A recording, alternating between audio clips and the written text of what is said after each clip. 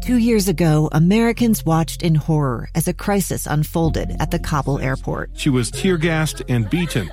Images of thousands desperate to escape Taliban oppression filled our news feeds. More than 80,000 Afghans made it to America. But the story didn't end there. It was very cold. There was no power, no heat. Who would help our newest neighbors?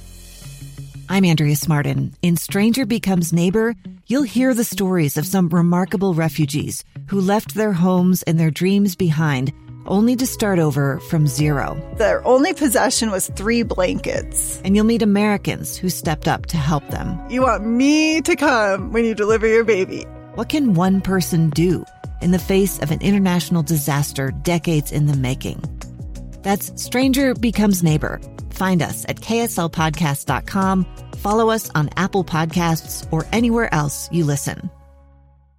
Inside Sources. Inside Sources. Inside Sources. Where KSL offers Utah deeper insights on the news. Host Boyd Matheson divides rage from reason and elevates the conversation on issues crucial to our community. On KSL News Radio 102.7 FM and 1160 AM. Still standing by for President Joe Biden. He was scheduled to speak to the nation at 10 a.m. Utah time. We're now at 1, and latest we have just been given an update from the White House that it will be at 2:30 Utah time, 4:30 Eastern time today, that the president will address the nation. And so there are many questions. The president met earlier today with G7 leaders. We know that conversations have been going on with the Taliban. We know that members of the United States Congress have been briefed on the situation in Afghanistan. Let's get past the headlines. Let's make sure we get down to the realities of what we know, where we are, and what comes next. Let's begin. Think you know the news of the day? Think again. As we said, we are still standing by. It's been a long standby on the day today. We know the president did spend significant time with the G7 on a virtual call, talking about the situation in Afghanistan. And interesting, Wall Street Journal reported out that the president told the G7 that he was confident that the U.S. would meet the deadline of August 31st, contrary to many of the reports that were coming out of Washington, D.C., even coming out of the secure briefings that were held yesterday and today in our nation's capital. And all of that's created a lot of confusion in terms of where are we really, how many Americans are still in Afghanistan, how many of our allies are still in Afghanistan that we need to help and support, and then, of course, among the Afghan people themselves, how many of those translators, guides, and contractors and their families are still there. We're seeing reports coming out that the Taliban has declared that Afghans cannot leave the country, that they are not allowed to use the roads that lead to the airport. So those checkpoints are getting tighter and more tightly controlled by the Taliban. And also, of course, we know that the Taliban has said no extension of the deadline. So we have so many competing pieces of information going on, which creates confusion rather than clarity. And that is, I think, the biggest challenge for the Biden administration. And to be very clear, I don't think there's a single person in this country that wants anything but good to come out of a really bad situation in Afghanistan. And so let's be really clear, especially as we get to some of the rhetoric that comes and is coming from both sides of the political aisle. And what I want to make sure we get to and that we continue to focus on is what do we know and what are we going to do and how do we lead? How does the United States lead our way out of this? How do we make sure that we can give confidence to our allies and to those who we owe our loyalty and at least a good path forward to, that have stood shoulder to shoulder with our brave women and men in Afghanistan? And how do we do that? And then, of course, we have a host of refugees that are now in horrific conditions in Qatar. The memos that have been going out in terms of the situation in Qatar and other places is really heart-wrenching as some of those images that we've seen from outside the airport in Kabul. And we have to look at all of those things. Why were we not ready? We knew this evacuation was coming. If we weren't surprised by all of this, then we should have been ready in terms of what that evacuation process looks like. Instead, in Qatar, there are images and memos coming out that show a real chaos, that there is just squalor and rats and all kinds of things that people are just beyond belief. And so, again, why? Why is that? Now, we'll go back and break it down and figure it out and make sure people understand how we do that properly.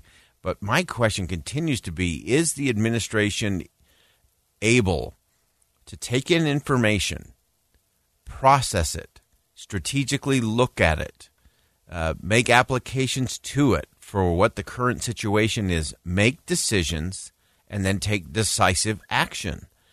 And I think that has been grossly lacking. Again, whether you're a Democrat, Republican, Independent, whether you love President Biden or detest President Biden or anything in between, there is a problem of process going on inside the White House, and that worries me. Because, again, regardless of the politics of all of this, let's talk of the people of all of this. Let's talk the principles of all of this. And the people and the principles of all of this, to me, is how do we make sure that those who are in need inside of Afghanistan first, how are we making sure that we're providing them safe passage and moving it out? What decisions are being made there? And if we can't get to that, then all the other rhetoric stuff is pretty irrelevant in my book. And the rhetoric is there clearly, and there are stories to be told clearly. There are heart-wrenching, gut-wrenching stories that are being told. And what are we going to do? What's the next step? And so I want to go for a moment. I'm actually going to go to Representative Chris Stewart, joined Dave and Debbie on Dave and Dujanovic earlier today. And I want to go to something that he said that struck me in the midst of all of the other rhetorical pieces that, again, are coming from all sides. He said something that I think is really important as a grounding mechanism, a stake we need to drive into the ground today in terms of what matters most. Talking with U.S. soldier over the weekend who spent years with the Afghan soldiers, who they saved his life more than once. He saved their life. And he's talking to me in tears saying, this individual has called me and he's begging, isn't there anything you can do?